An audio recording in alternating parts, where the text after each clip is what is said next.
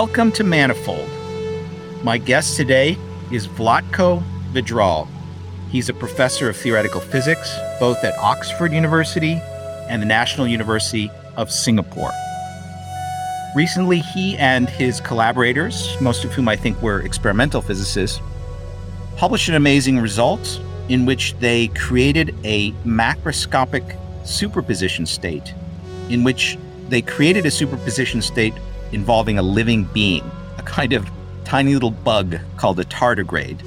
And we will discuss that experiment in some detail and also talk about the implications of this experimental accomplishment for things like the foundations of quantum mechanics, quantum information, and quantum computing. So welcome to the podcast, Vlatko.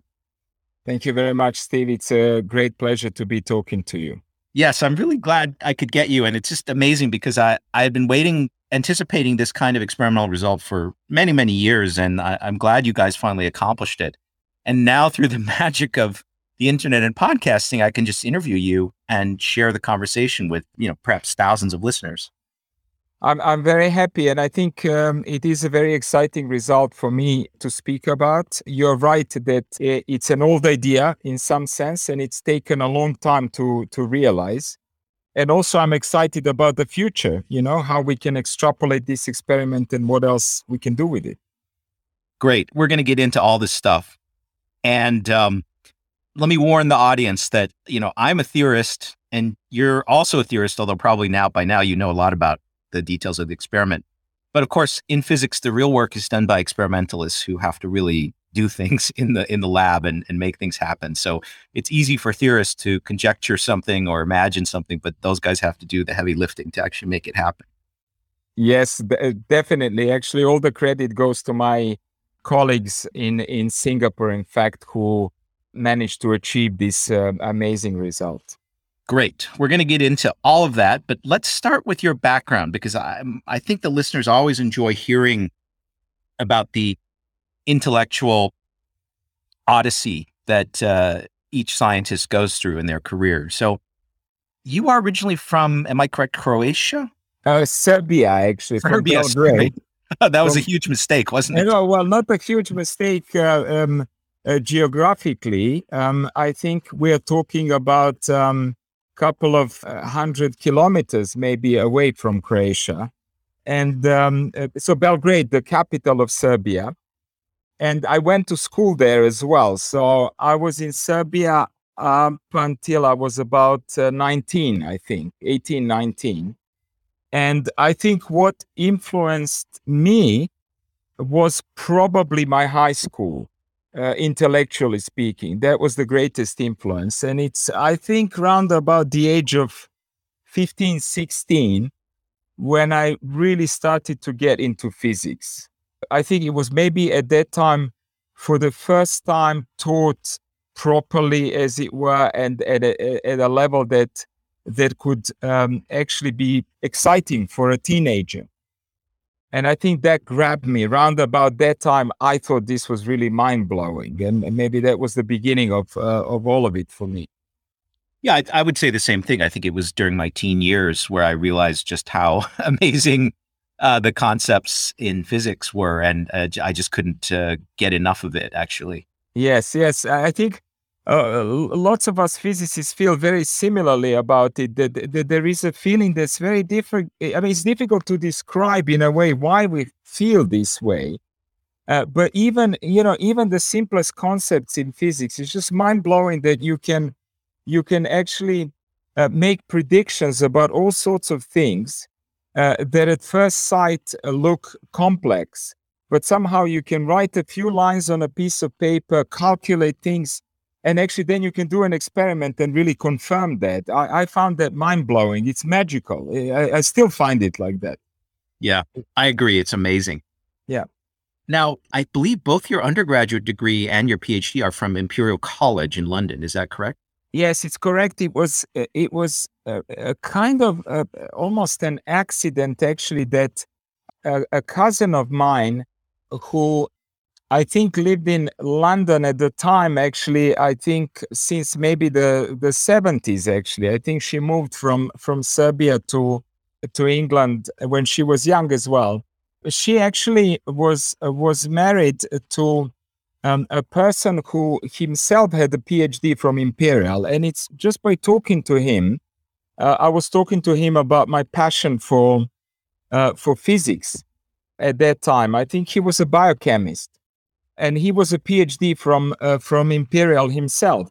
And actually, he said to me, "If you like physics so much, why don't you come and study at Imperial?" And he told me about all of the great researchers that he was aware of, and the fact that they had, I think, 5 Nobel laureates in physics and all of these things. And he made it really sound very exciting for me, which is actually what determined my choice. That's how I applied to come to Imperial. And then, as you said, it was natural after my undergraduate degree to actually stay on and do a PhD.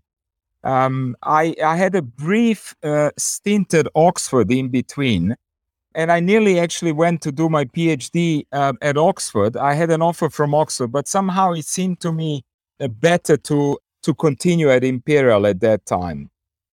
Now, this was the 90s, is that correct? This was the 90s, yeah, all in the 90s. I see. So that in my field, maybe the best known guy at Imperial, I think, if I'm not mistaken, is Tom Kibble. Are you fantastic guy. Yeah. Yeah, I think he was inspirational actually. And you're right. I think he comes from that. I think that's a group, the group of physicists who actually made Imperial famous. People like, of course, Abdus Salam. I think he may have even started the theory department at Imperial. Then Chris Isham, I think, who was one of Salam's students. Tom Keeble, certainly, that generation of people. And I think they really achieved a kind of a world-renowned research at that time.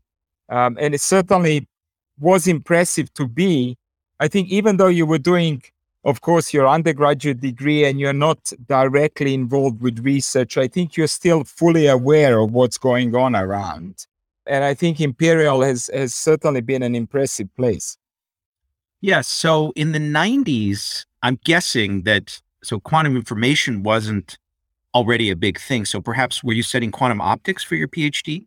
That's a great question, actually, because it was, you're right. I was somehow extremely lucky that in my last undergraduate year, what happened is that I think this was 94. So Peter Shor published his famous algorithm. Now, Shor's algorithm for factorization of numbers on a quantum computer. So this was really the first piece of evidence that a quantum computer could actually do something exponentially more efficiently than any classical computer. This influenced me a great deal in my last year, because in your last year, of course, you kind of tend to get a bit more into research. You do an extended project. And my project was really on entanglement between photons and atoms. So that's something that I actually started with, and it's kind of kept me intrigued over a long period of time. I was lucky at that time. It was quantum optics, you're right. And my supervisor ultimately was Peter Knight, actually, who is a quantum optician. But I was very lucky to meet through him Arthur Eckert, who actually, shortly before meeting him, he had developed entanglement-based quantum cryptography. And through him, I met David Deutsch. And at that time, that was more or less the kind of quantum computing community in the UK. That's how small it was. And so I was very lucky at that time that the field had just started to kind of become extremely interesting. And of course, there was this huge promise of exponential efficiency. Now, those guys that you mentioned, are they not Oxford people? Eckert and Oxford people, yes. I think Imperial and Oxford have had a kind of a long-standing collaboration in many directions. And I think Arthur Eckert was formerly at Oxford, but I think he would spend almost like one day a week at Imperial as well. So somehow we felt like a very small family at that time. When I met David Deutsch, I came to Oxford. I think I was finishing my undergraduate degree, and I think David gave me 3 or 4 papers to read on quantum computing. And it was interesting. It took me a bit of time to read them. I came back to him and I said, David, I read the papers. What do I do now? And he said to me, now you are an international expert on quantum computing. And that was very funny, to a 22, 3-year-old myself to hear. That's how small the whole field was. And I found it immediately extremely exciting. All sorts of aspects, both physics and the computational side as well. That's an amazing story. So I'm older than you, so I missed this boat. And I remember when Shor's result came out, I was just transitioning from postdoc at Harvard to an assistant professorship at Yale. And at the time, I was spending a fair amount of time talking physics with a guy called Eddie Farhi at MIT. Yes. And I remember discussing Shor's algorithm with him and actually trying to come up with other interesting things to do. And I think Seth Lloyd wrote his paper on quantum simulation right around that time. Yes, that was a big thing as well. You almost on a weekly basis you had a new proposal for how to implement qubits and gates, and it was extremely exciting. It was clear that experimentalists were starting to get into it and take it more seriously. It felt already at that time, it felt like a field that was definitely going to explode. Yeah, I think I missed the boat because I sort of stayed more focused in kind of particle physics and cosmology. Yes, but still very exciting, yes. Yeah. I'll tell you a funny story. When I was an undergrad at Caltech, Feynman was teaching a class called Physical Limits to Computation. Yes. And, which was secretly a course about quantum computing well before its time. And I remember saying to my dad, my dad asked me, "Oh, what's Feynman doing? Why aren't you taking a class from Feynman?" And I said, "Well, he's teaching this weird stuff. He's not teaching, I would have been very happy to take a course with him on path integrals or yes. particle physics." I said, "Well, he's doing this weird stuff. It doesn't even seem to be physics." And that's how stupid I was as a kid. Yes, it's very unusual. I think that's the course you attended probably came out as a book later. There is a beautiful book by Feynman. Yes. Which sounds, as you said, like a weird mixture of kind of solid state physics and computing logic as well. It's very unusual. Yeah. But he was thinking through all these things at the time. And now we really appreciate the fundamental nature of these questions. Deutsch was also very early in understanding these things. Yes, I think 2 of them probably made the biggest contribution. You're right. I think the idea comes from Feynman, and then somehow this idea that you can actually make a universal quantum computer, and you can kind of offer this blueprint through gates and qubits comes from Deutsch. And I think it's really why the whole thing took off ultimately. Yes. When I was in this phase, when I first moved to Yale, I remember going down to the library and I found I forgot what the journal is. It's some British journal where his papers on the Church-Turing thesis, quantum computing. I remember reading these things and it was very mind-blowing to me because it was totally different from the kind of focus of most, particle physicists or quantum field theorists, just totally different. Yes, I think it is very different. And traditionally, as a physicist, you don't really learn these things in your undergraduate degree. You don't talk about logic, you don't talk about information theory almost at all. I was lucky to, again, going back to my high school, I was lucky that I had some kind of rudimentary understanding of logic, mathematical logic. So I did a little bit of that as part of my own maths. And maybe that's what made it a little bit less unusual when I was reading these papers. But I think otherwise you are right. It's very, very kind of unorthodox for a physicist. Yeah, in high school I had read this book called Gödel, Escher, Bach. Yes. And so I was familiar with Turing's work and Gödel's theorem. So I was quite interested in that stuff. But I had sort of made a conscious choice to do something, do physics instead of doing that stuff. So it was kind of mind-boggling that quantum mechanics could possibly be connected to these concepts. Yes. I just want to say one other thing, and get your reaction to this. So there's another thread here, which is that there's a bunch of people who come more from particle theory, string theory, gravity, who spend a lot of time thinking about the quantum mechanics of black holes. So whether information is destroyed by black holes, and the evaporation of black holes destroys unitarity. And so from the group of people that I know well, a lot of the awareness of the concepts in quantum information theory and things like that came from, believe it or not, from being interested in the physics of black holes. Yes. And yes. I don't know if that's apparent to people on the other side, like to a guy who does quantum optics, that's somebody coming to them saying, "Oh, I got interested in your subject because of black holes." It just sounds totally crazy. No, I think not at all, actually, because I think even certainly myself at that time, but I would say even my colleagues around me, we were definitely aware of Bekenstein's work, right, on the information, and I think that this area where you have thermodynamics, information theory, quantum physics, I think it's a very rich area. And certainly most of us were, even at that time, aware of lots of this work in that direction. And I think it's a natural connection between thermodynamics, I would say, and information theory. It's a fascinating work. And then you mentioned Seth Lloyd, of course. He's had these speculations and in fact, doing a simple calculation on thinking of a black hole as a kind of ultimate computer, and how many quantum bits can you store in a black hole, and how quickly can you actually execute the gates? Yeah, I think those are fascinating questions, but more fascinating probably is what you brought up, which is actually the physics side of things. It's a place where quantum physics and gravity kind of meet equally strongly.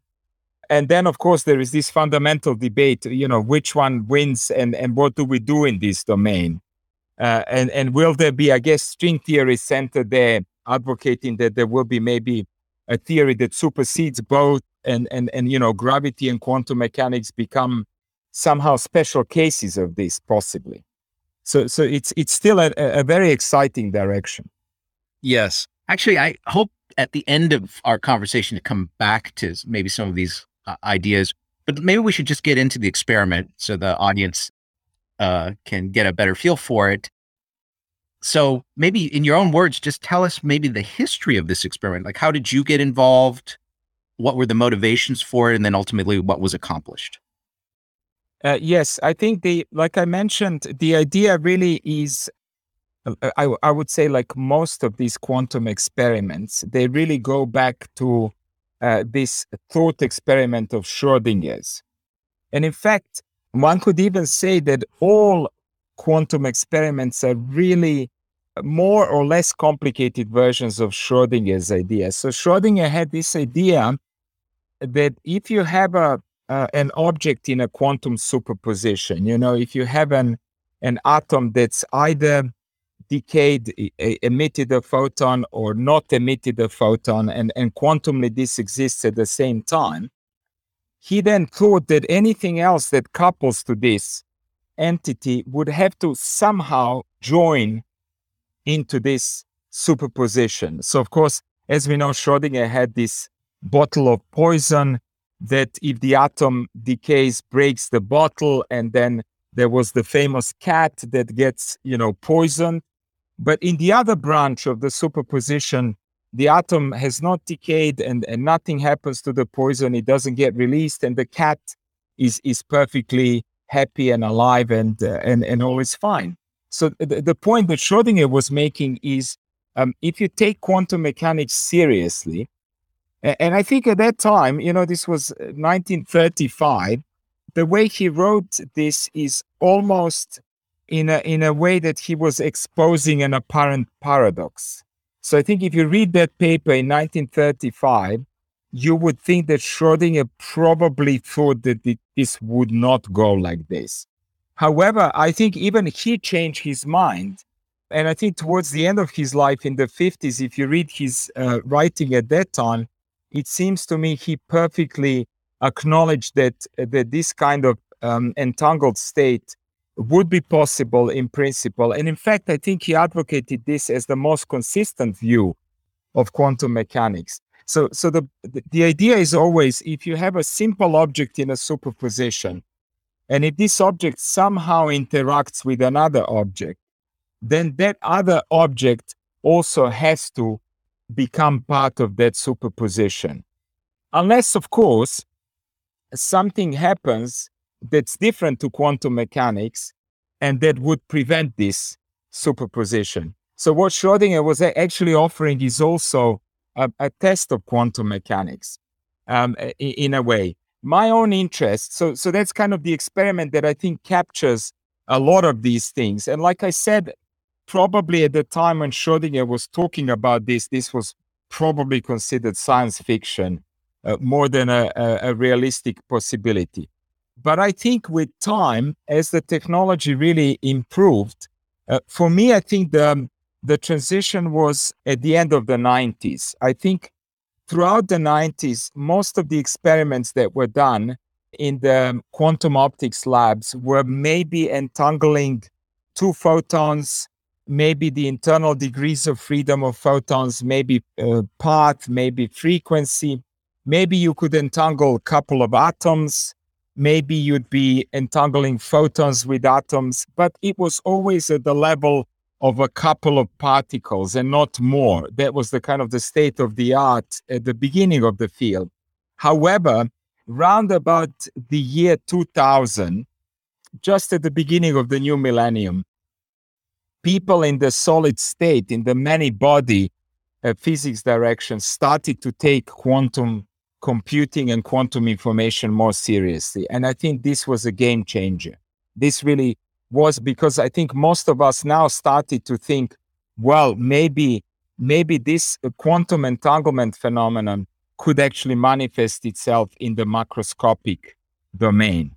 And in fact, as you know, the leading current technologies for qubits are really superconducting qubits. They are in the macroscopic domain, and they were crucial for the experiment that we are discussing here. So I think that started to develop round about the year 2000 onwards. In fact, it's an interesting anecdote that I think many people before that time would even be betting that you couldn't make a qubit out of a superconductor, that you couldn't control all the relevant superpositions appropriately to make it into a full-fledged qubit.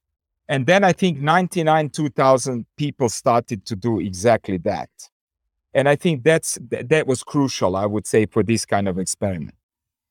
So just to back up a little for the audience, and I think you're describing things at just the right level, but there are many listeners to the podcast who aren't actually physicists. So I'm going to back up a little and just explain things to them. So a unique aspect of quantum mechanics is this idea of an entangled state or a superposition state, where, to take the simplest case, maybe you have the spin of an electron. Maybe it can have a spin pointed in the up direction and spin directed in the down direction.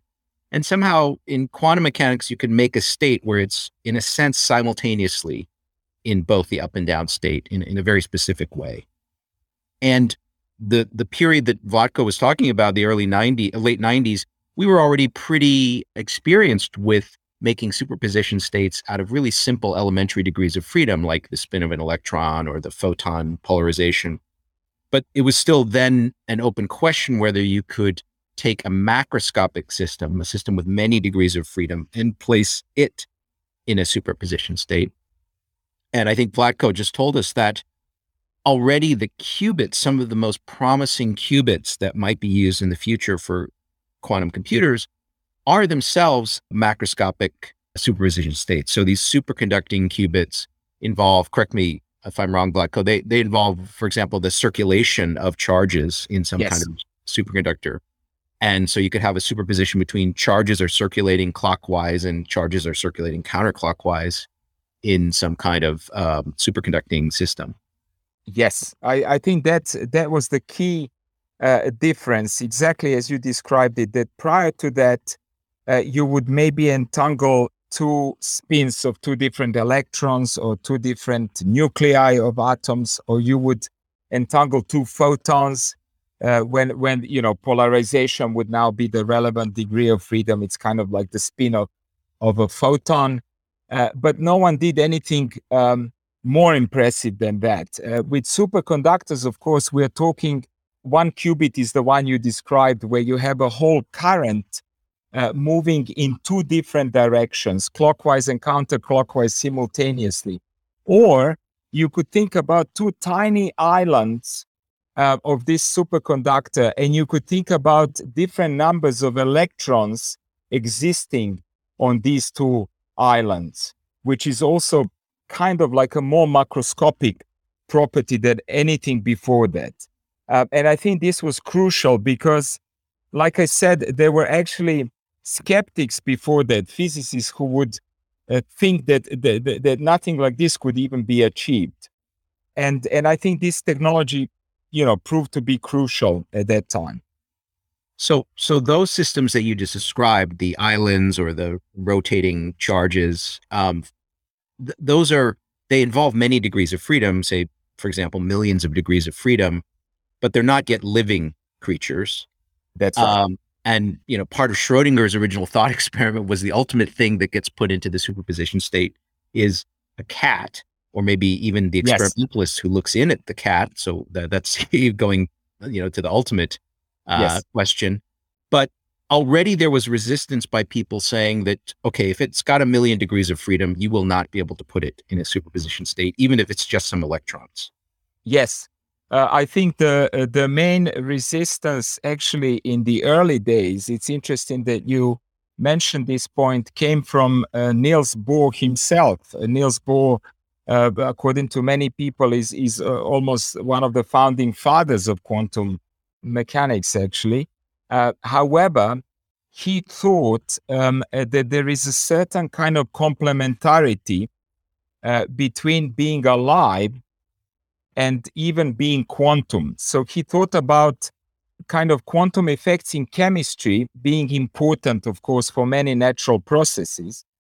However, on the other hand, biology also relies on all sorts of organizational complexities as well that are relevant for any living system. And he, in 1930s, actually, maybe around about the time of Schrödinger, was already speculating that you could actually experiment with a living system, but you may be able to only probe biological features. You will never be able to probe the kind of quantum chemical features that are relevant for living systems. So there were all sorts of ideas out there that living systems, if anything, may even collapse quantum effects. They may reduce quantum phenomena ultimately to some kind of classical physics. And I think these views started in the early days of quantum mechanics, and they have persisted. In fact, even now, we have some people who believe that maybe living systems should ultimately somehow change the underlying physics. So for us, this was really the key motivation to show that actually probably this is not correct. And I think there is no contradiction between having a full kind of quantum behavior and being alive. Good. So you use the word collapse. And so let me just jump in there and say, the question of whether I could put some macroscopic system into a superposition state is sort of dual to the question of whether that macroscopic system can, quote, collapse wave functions. Because if the macroscopic system collapses the wave function, it will stop the process of it itself being forced into a superposition state. So they're sort of dual versions of the same question, i.e. whether macroscopic systems can be placed into superposition states. Yes. And sorry, just to finish the thought. So the already just in our little story here, already by the late 90s, it was becoming, or early 2000s, it was becoming clear that just having a large number of degrees of freedom would not automatically make you into a wave function collapsing system. At least some examples of macroscopic systems with millions of degrees of freedom could actually be placed in superposition states. Yes, and I think that was really very important. Certainly one thing to immediately add to that is that it does become more and more complicated to maintain these superpositions and these large entangled states. And this is simply because you have to really keep track of all the relevant degrees of freedom. You kind of, what you don't want to happen is that bits of the environment that you don't control properly somehow start to interact with your superposition, in which case this would effectively, for all purposes, be like a noise, classical noise that can disrupt, of course, quantum superposition. And the more degrees of freedom you have, the more ways in which something can also be disrupted exist. And that's actually the key challenge for all of the experiments that we are discussing in this direction. So let's focus in on the bug for a second. So Yes. it's called a tardigrade, and it's a fraction of a millimeter in size, and it can survive being cooled to super low temperatures so that you can isolate it from thermal effects in the environment. Yes. And so a good candidate system perhaps for a living being, although in a sense the state that it was in when you did your experiment was kind of dormant, but then it was brought back to life after the experiment. Yes. This thing then is a good candidate system because it's macroscopic, but it can be brought to a very low temperature and then isolated from the environment around it. Yes. That's again the key feature and why we chose this particular system. As you said, it's incredibly robust. In fact, I think biologists don't really understand yet properly how tardigrades manage to achieve this state of kind of suspended animation. You know, they almost switch off all of their relevant functions, biological functions, and they go into this state of dormant state, as you said, a state of TUN, I think TUN, as it's known formally by biologists. They expel all water, of course, so they make sure that they really can withstand these extreme external conditions like low temperature and low pressure. What was interesting to us, by the way, is that the temperatures that were relevant to us, because the experiment was done with superconducting quantum bits, for these qubits to operate as qubits, they really have to be at very low temperatures. And when I say low, we are talking about 10 millikelvin, between 1 and 10 millikelvin. So, this is something that's almost 1,000,000 times lower than the room temperature.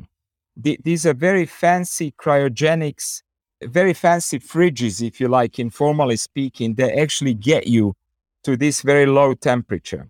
So we were looking for a living system that could withstand that, but biologists didn't know whether they could withstand anything as low as that. Any experiments before that were things like blasting them off on a rocket into outer space.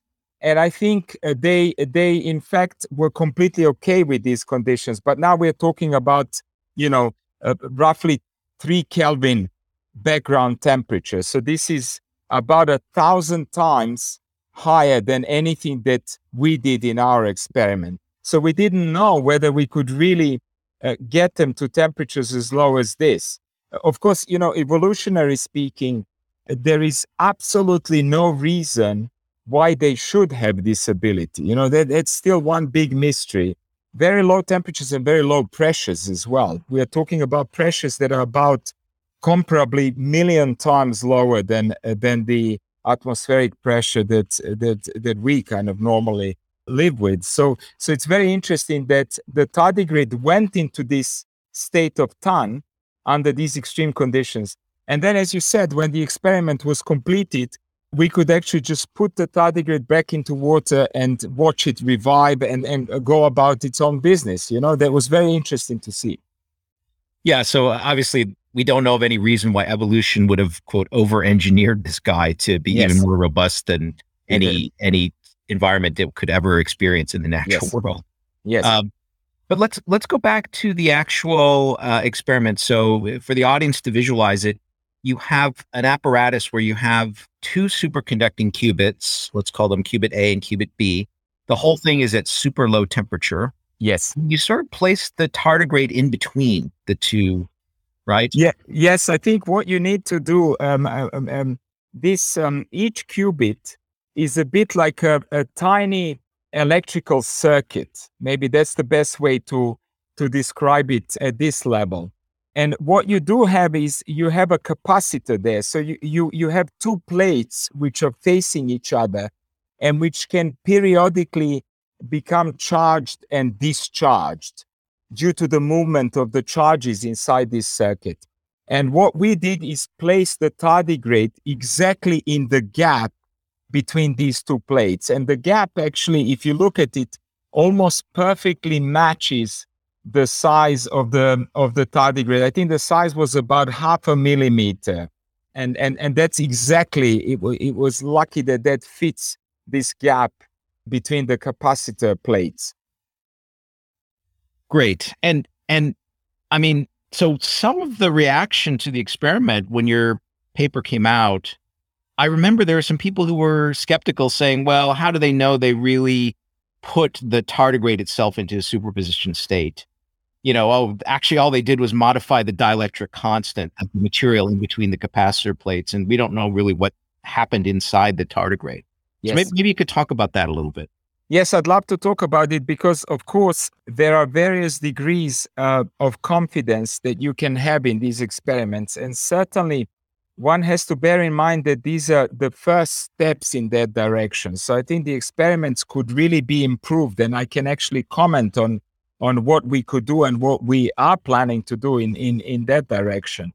I think the idea is really to explain the mechanism by which the tardigrade gets entangled to the qubit.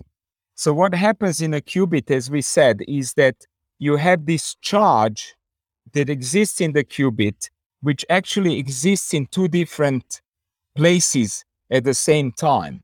So it's very similar to, in some sense, to the Schrödinger cat, where you have this atom that's in two different states of having decayed and not decayed. Here you have two different states where charge exists in one place and in another place simultaneously in this quantum superposition. And now what you do is you actually introduce the tardigrade there, which then has to somehow respond to this ambiguous, if you like, quantumly ambiguous state of the charge. And what quantum mechanics says to us is that this generates two different states inside the tardigrade, two different charge states inside of the molecules inside the tardigrade, such that when the qubit is in one state of charge, the tardigrade is in one corresponding internal state. And if the qubit is in the other state, the tardigrade follows and it's in another internal molecular state. So it's not quite dead and alive, if you like.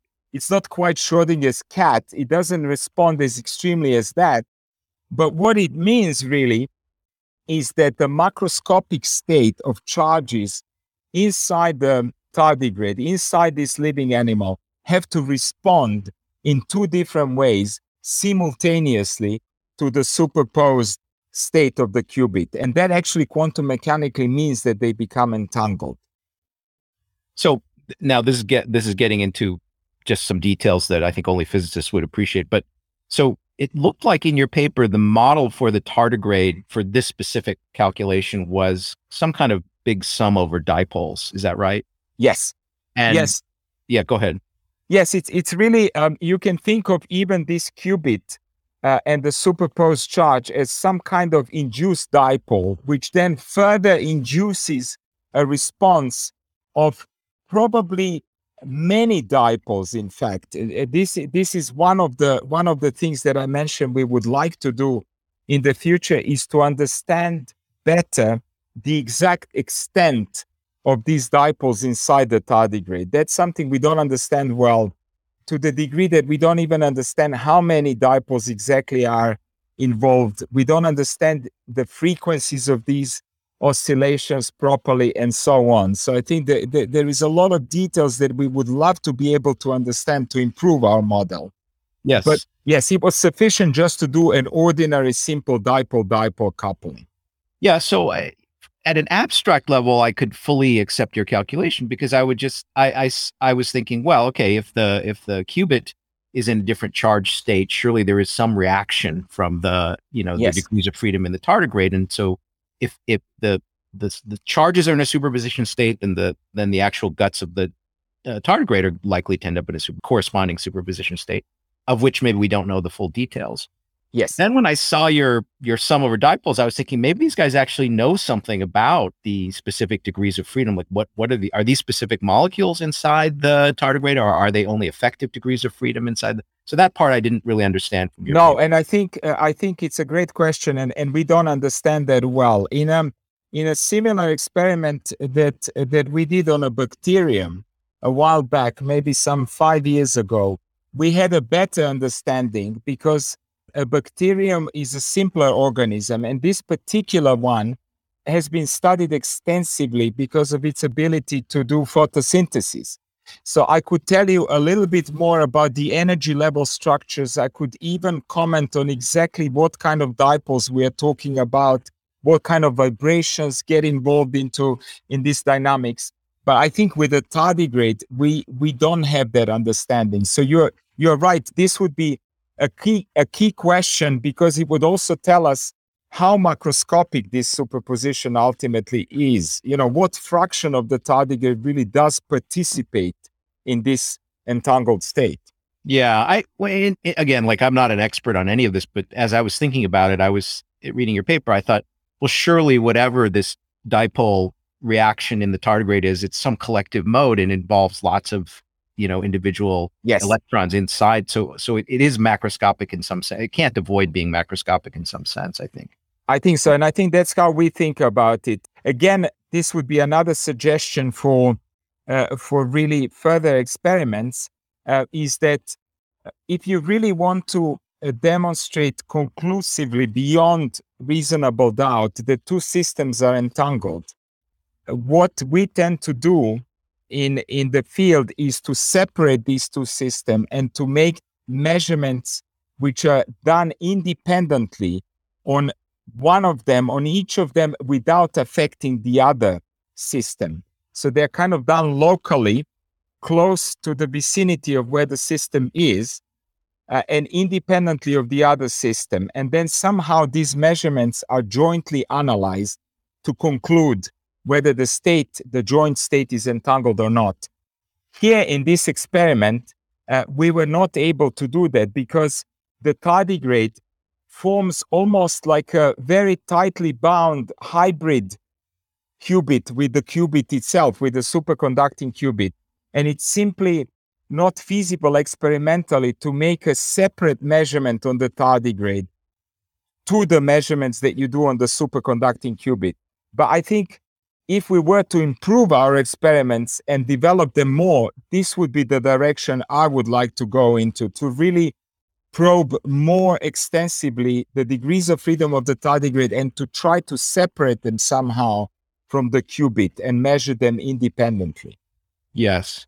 So I think if people criticized your experiment and just said, well, we'd like it better if they could take this last step, I think that's totally reasonable. It's reasonable. I thought I saw comments, maybe it's because I was looking on that terrible place called Twitter, but I thought I saw comments where people just doubted that you had even made a macroscopic superposition state. And for me, reading your paper, it seems like that's probably the most likely thing that happened, not that, even though you don't know all the details of it. Of course, I think of it like that too. And maybe another exciting thing to add, and you mentioned it briefly at the beginning, there was another qubit involved.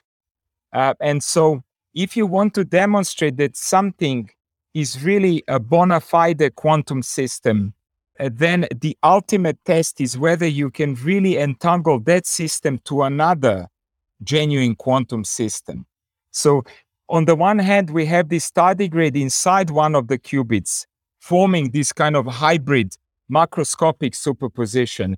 And then you have this extra superconducting qubit that now gets entangled to this first hybrid qubit. And in fact, the experiment verified with a very high fidelity that this state was entangled. And in fact, I think they created all sorts of different entangled states. They demonstrated that you can do the full range of superpositions. So to me, I think this interpretation that it is a macroscopic superposition also seems much more likely than anything else.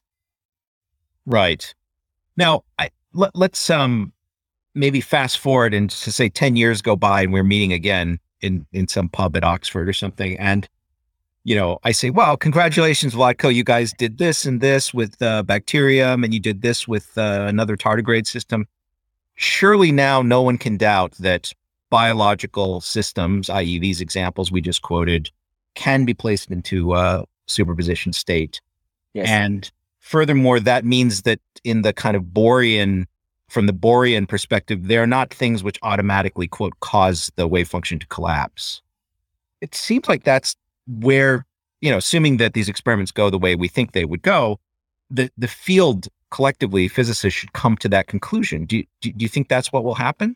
I think so. I think maybe the key thing will be to really try to do this with 2 or more living systems. But it seems to me if you really demonstrate entanglement at that level, then it is clearly beyond reasonable doubt that there is no complementarity. There's certainly no conflict, as Bohr would put it, between being alive and being in a superposition, being fully quantum mechanical. I think that must be the conclusion. Right. And so I think for us, lazy theorists who just lie on our backs and think about things, but we don't have to actually build the experiments. For us, it just seems obvious this is where it's heading, right? Yes, and I agree with you. I think quantum mechanics has been going more and more into the macro domain, really, and we're identifying more phenomena where we can actually not just create entanglement, but then detect it, manipulate it reliably. And I agree with you that this will probably characterize the next decade or so of our experimental kind of efforts. I often meet experimentalists who, they're busy doing real stuff, so they don't have time to think about, I hate to use the word philosophy, but quasi-philosophical aspects of quantum mechanics. And so I might say to them, well, do you think that we'll ever put a human in a superposition state? And they might say yes, or they might say no. And I say, is it possible you're in a superposition state right now? And, they might say yes, they might say no.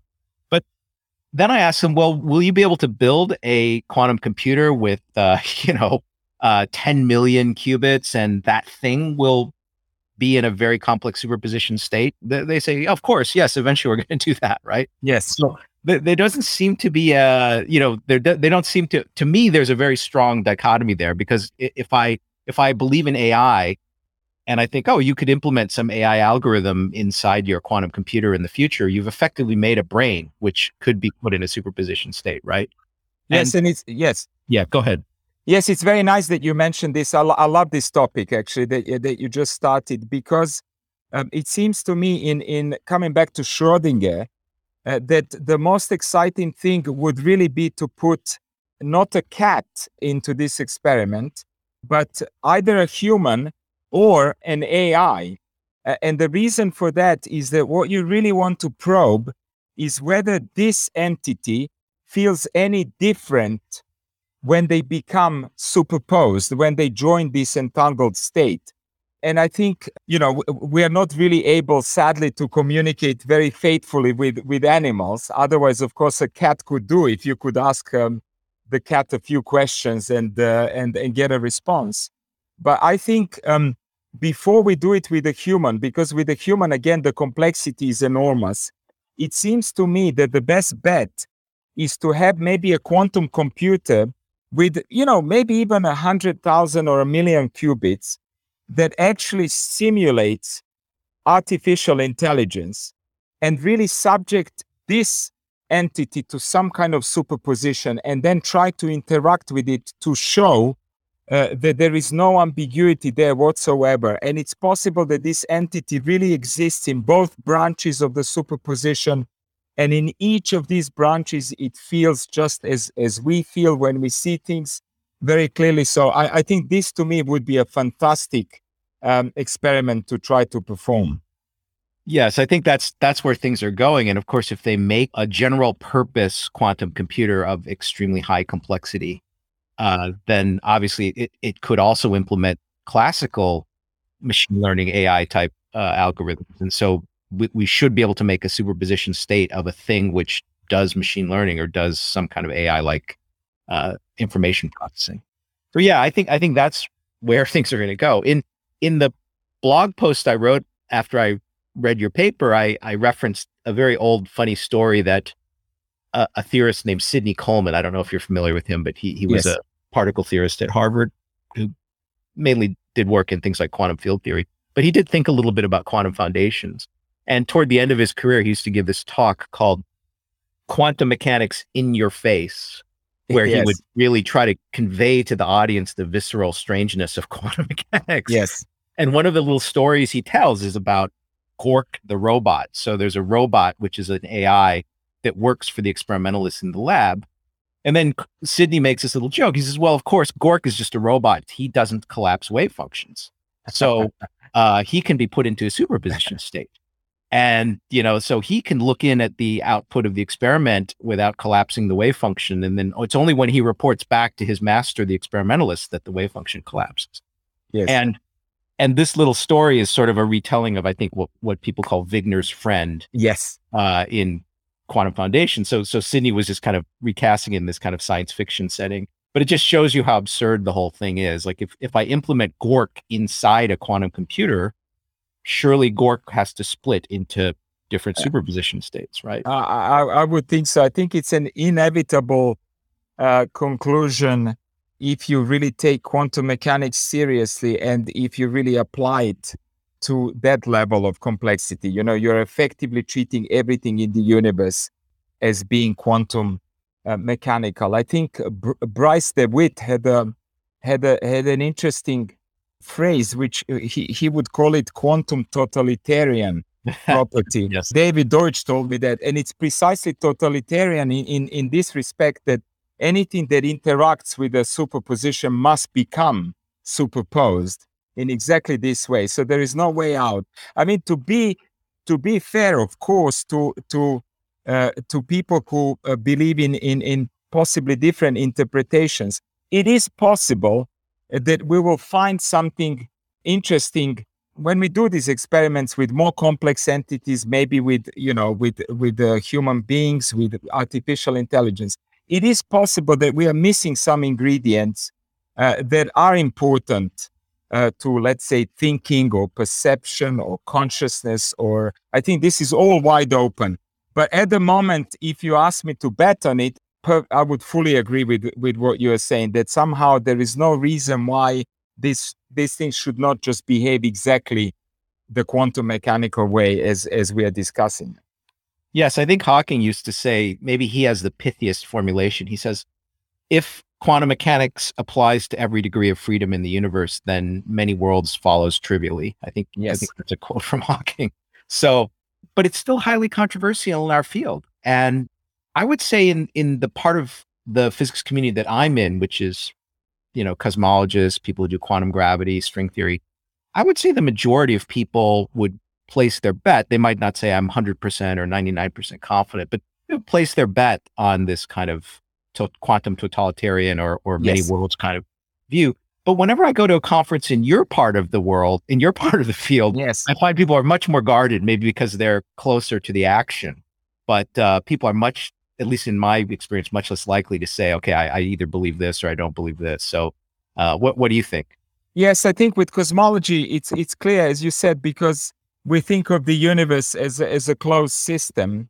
And then the only way consistently to treat it as such is really to apply quantum mechanics to all the degrees of freedom in the universe. I think when you go the other end, into atomic physics, people who do experiments with these tiny objects, for them, what is relevant is, of course, the rest of the laboratory, which frequently, for all practical purposes, can be treated completely classically. So I guess they haven't made up their mind simply because you could, in your model, account for all of your results frequently by thinking of the large part of your laboratory, all of the equipment really classically. You don't really have to quantize that if you like. However, that doesn't mean that these things are not quantum, because after all, classical physics is just a very special case of quantum mechanics. Quantum mechanics, of course, reproduces the full classical behavior in some very special limit. So, these two views are not even contradicting one another. It's just, it seems to me, people who do atomic physics, quantum optics, subatomic, they're frequently more reserved simply because we haven't tested larger and larger systems. But I think we're going in that direction, and I think the opinions will change with these more complex experiments. Yeah, I'm really looking forward to that. I think that it's really a matter of just our technological capabilities. And if you and your collaborators continue to succeed with constructing these more and more complex superposition states, then I think gradually, maybe it'll start with younger physicists, but at some point people will realize, hey, the implication is very strong here now. So we probably do live in a quantum multiverse or something with lots of entanglement, even at a macroscopic level. Yes, I fully agree. I think it's the most consistent picture. It's certainly consistent with everything we've observed, and even theoretically, frequently mixing classical and quantum physics actually fails to address all sorts of other issues. It's simply logically inconsistent, actually. So somehow I think ultimately we will acknowledge that everything has to be treated quantum mechanics. Yeah, I would say that, again, this is my own opinion and not everybody agrees with me, but in my own study of quantum foundations, the only version that I can really formulate in a logically consistent way, in a full way, is the many worlds interpretation. And the other ones all have problems, logical problems. So it doesn't mean many worlds is correct, but I agree. I agree. I think my guess would be that if something really happens with quantum mechanics to the extent that we have to modify it, then it's going to be similar to what happened with classical physics, namely whatever supersedes quantum mechanics will be something even more complex. I think then quantum mechanics will become like a special case of this more general theory, but I think it's exceedingly unlikely that we're going to go back to classical physics. I think whatever comes next will be somehow even more correlated and entangled in some sense, rather than a return to the classical world. Yes, I think you're right. There are ideas out there involving quantum gravity and things like this, which maybe supersede quantum mechanics, but it's very hard. Again, now we're getting into a slightly technical discussion that maybe only theorists would like to hear, but it's very tough to deviate from linearity a little bit. So it turns out if you allow even a little bit of deviation from linearity, which you would need for a dynamical collapse model or something like this, you immediately get tremendous amounts of non-locality and all kinds of problems. So it's we're really stuck. I mean, it's very tough to imagine a theory that swallows quantum mechanics as a special case. Yes, I agree. Yeah. So, I agree. The question is where would this extension go? That's exactly the question. In which direction would you extend? And I fully agree with you that changing linearity has drastic consequences. And in a way, we can almost rule out quite a lot of these extensions in that direction, precisely because of these inconsistencies. Yes. So I think we're kind of like-minded on maybe how quantum foundations is going to evolve over time, pushed by this, advancing quantum technology. Yes. I didn't know before we started this interview that you had some intellectual connection to David Deutsch. So if I had known that, I would have guessed maybe you and I are like-minded on this question. But let me shift gears and talk about practical stuff like quantum computers. Yes. So I think a lot of people listening to this podcast who are not really physicists, but are technologists, are super interested in quantum computing. And so, I think because there's now a lot of money involved and there are companies trying to raise money and selling actual products, which are a kind of quantum computer, I think there's a lot of hype out there in terms of what's really possible.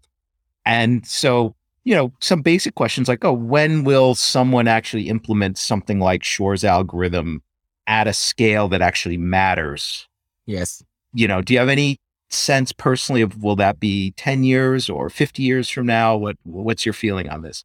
I tend to be more optimistic simply because, like I said, there was a point at which in the late 90s, the field really started to develop in an exponential manner. You were really at that time surprised by the ingenuity and by how many qubit platforms are out there.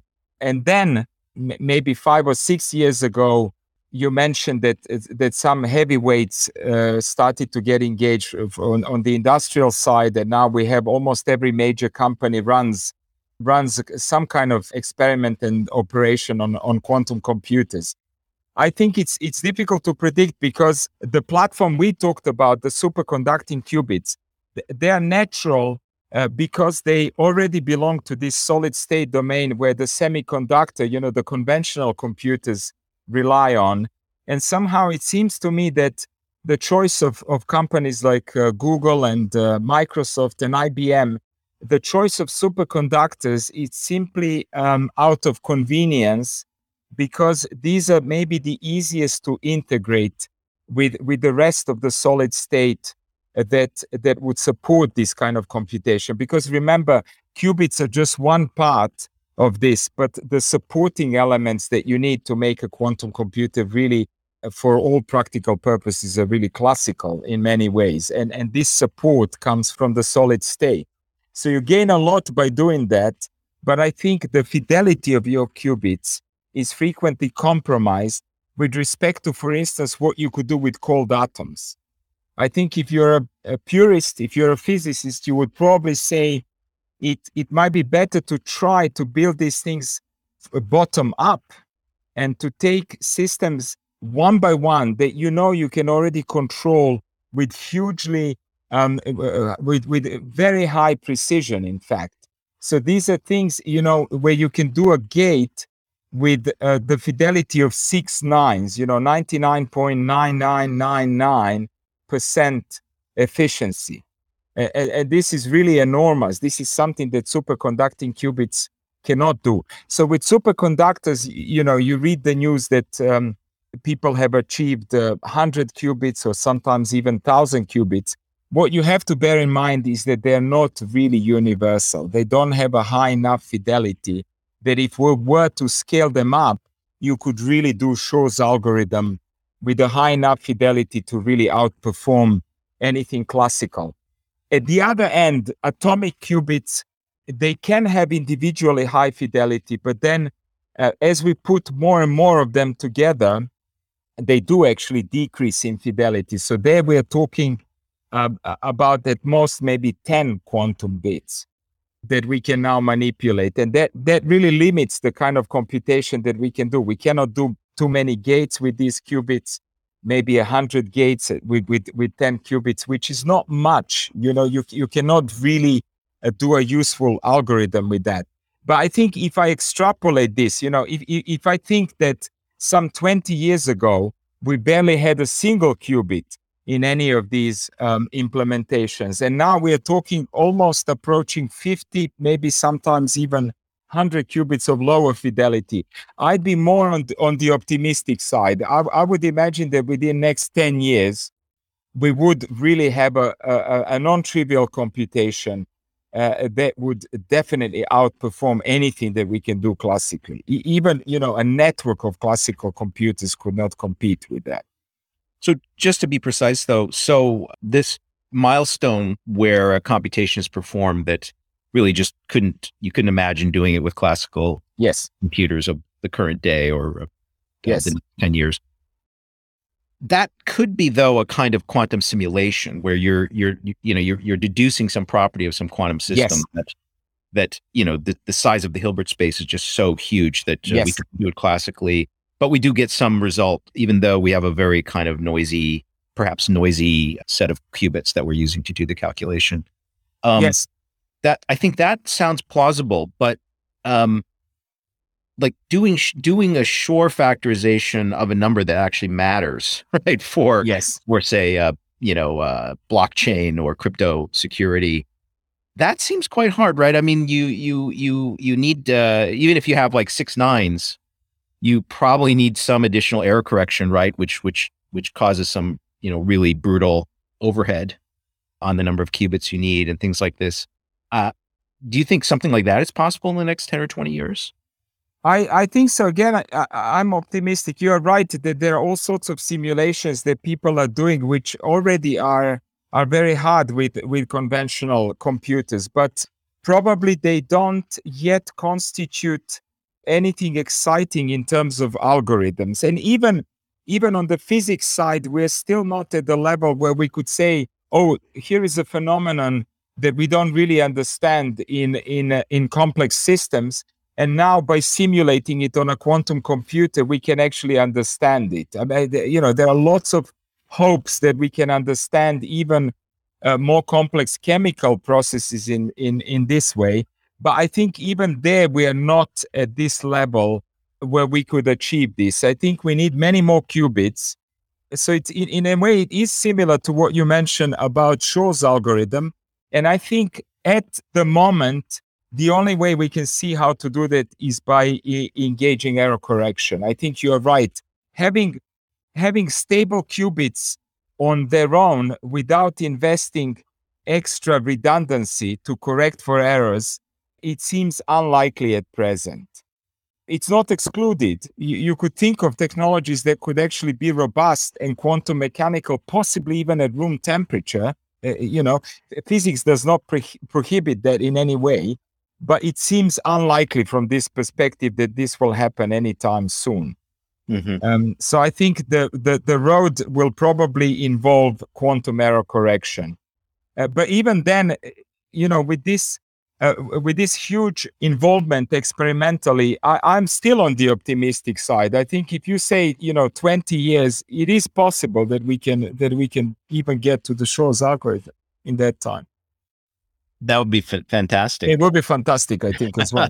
It would also cause a huge uproar in all kinds of security, crypto security, things like this. Yes, I think this would be a huge application. You are right. This really would matter a lot in the real world as well.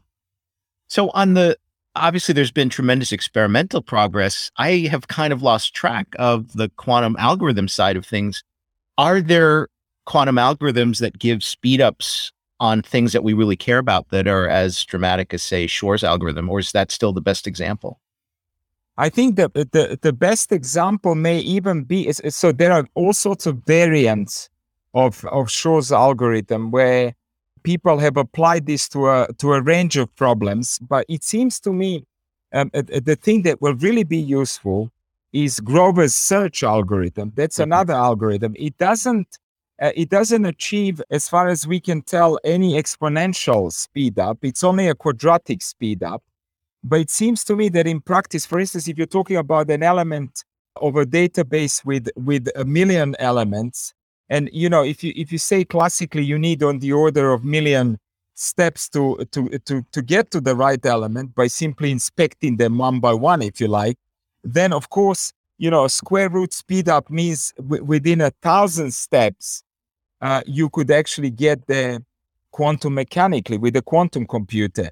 And it seems to me that all of these subroutines in the ultimate quantum computer that we'll all be using hopefully one day will be of this kind of the Grover type. Maybe ultimately that is the most kind of ubiquitous application, even though it's not exponential. The exponential ones are more specialized, and of course there is a class of these problems that are very important to us and that are related to Shor's factorization. But I think the search will actually be the main application ultimately. I think technically, I think factorization, it doesn't really take exponential time. It probably takes high polynomial time. So even Shor is kind of a high polynomial speed up. You're right. But should I be worried that the two main algorithms that are going to, quote, pay for all this quantum computing research, they were already invented right away at the beginning? No, I think there is a lot of. You're right that these are the major developments really that we have. There are many applications now, which actually are applied to all sorts of kind of quantum mining, data mining problems. There are variants, of course. Ultimately, what you do is you're obviously applying this ginormous superposition of many qubits to try to simultaneously probe all of these aspects and then interfere them to come up with the kind of final solution. So obviously, these algorithms are all naturally within quantum mechanics related to one another. So I don't think there's any worry there. And it seems to me that as we develop our quantum computers, it seems to me that many more algorithms will simply happen and come up as we develop our quantum computers. At the moment, people are simply busy worrying, what can I do with a small number of qubits? What can I do with 10 qubits? What can I do with 50 qubits? What can I do with 100 qubits? But I think as we manage to achieve larger and larger superpositions, I think all sorts of new applications that possibly we can't even foresee now will in fact happen.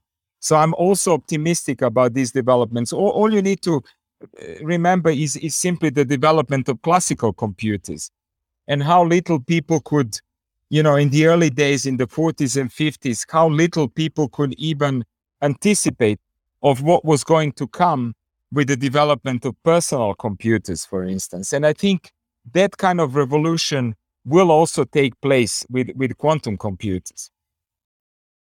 Yeah, I hope you're right. I think the question, I mean, there's a kind of pessimistic scenario, not technologically pessimistic, but kind of algorithmically pessimistic, which is that you're going to go to a lot of trouble to build these things, but the ways in which they actually, other than quantum simulation, I mean, quantum simulation Yes. has its own huge set of applications for just, as you say, understanding chemistry or material science or whatever, or quantum chromodynamics or something. But in terms of the pessimistic scenario regarding algorithms, or I guess what you would call quantum complexity theory or something, is, oh yeah, you're going to get these very special class of speed ups from quantum computers, but we've kind of already figured out what they are, and you're not going to get anything beyond that. That seems possible to me, although it's perhaps. You're absolutely right. And in fact, there are computer scientists who come to mind who say that as with the improvement of classical algorithms as well, that ultimately they will catch up, and in fact the quantum advantage will really become minimal in this case. It is a possible view. It seems unlikely to me, actually, but it is a possible view to maintain. I mean, I have a colleague who does develops certain methods for fermions and spin 1/2 calculations with spin 1/2 particles, but using classical computers. And he's always saying that actually, yeah, the gap is not really that big between what you guys think you're going to do with your quantum simulations and what we can almost do now with just smarter. But on the simulation side, I'm more optimistic because just the huge size of the Hilbert space is just a problem for classical computers. It's a problem that's directly addressed by the quantum computers. So I'm more optimistic there than anywhere else. Yes, almost certainly. I think these first big applications are more likely to be on the simulation side, and I agree. I think clearly that was Feynman's original motivation as well, to say, using quantum systems to simulate themselves is clearly more efficient than using classical bits to do the same thing, and I think that is the main drive at present. Yeah, no, he got it right away. Yes, I think so. That's it. That was it. That's exactly it. Yeah. Well, I've really enjoyed this conversation. We've gone well over an hour now, so I should probably let you go. Are there any final comments you want to make before we finish? No, not at all. Thanks a lot for asking me all of these questions. I think it's very exciting, and both of us like this direction, I think, which is really fantastic. Yeah, I think in some qualitative sense, there's still mysteries in quantum mechanics, and the experiments you're involved with are really pushing us toward, the resolution of those really biggest of all mysteries, actually. So I'm really excited about it. Yeah, me too. Yeah, thank you. Yeah. Great.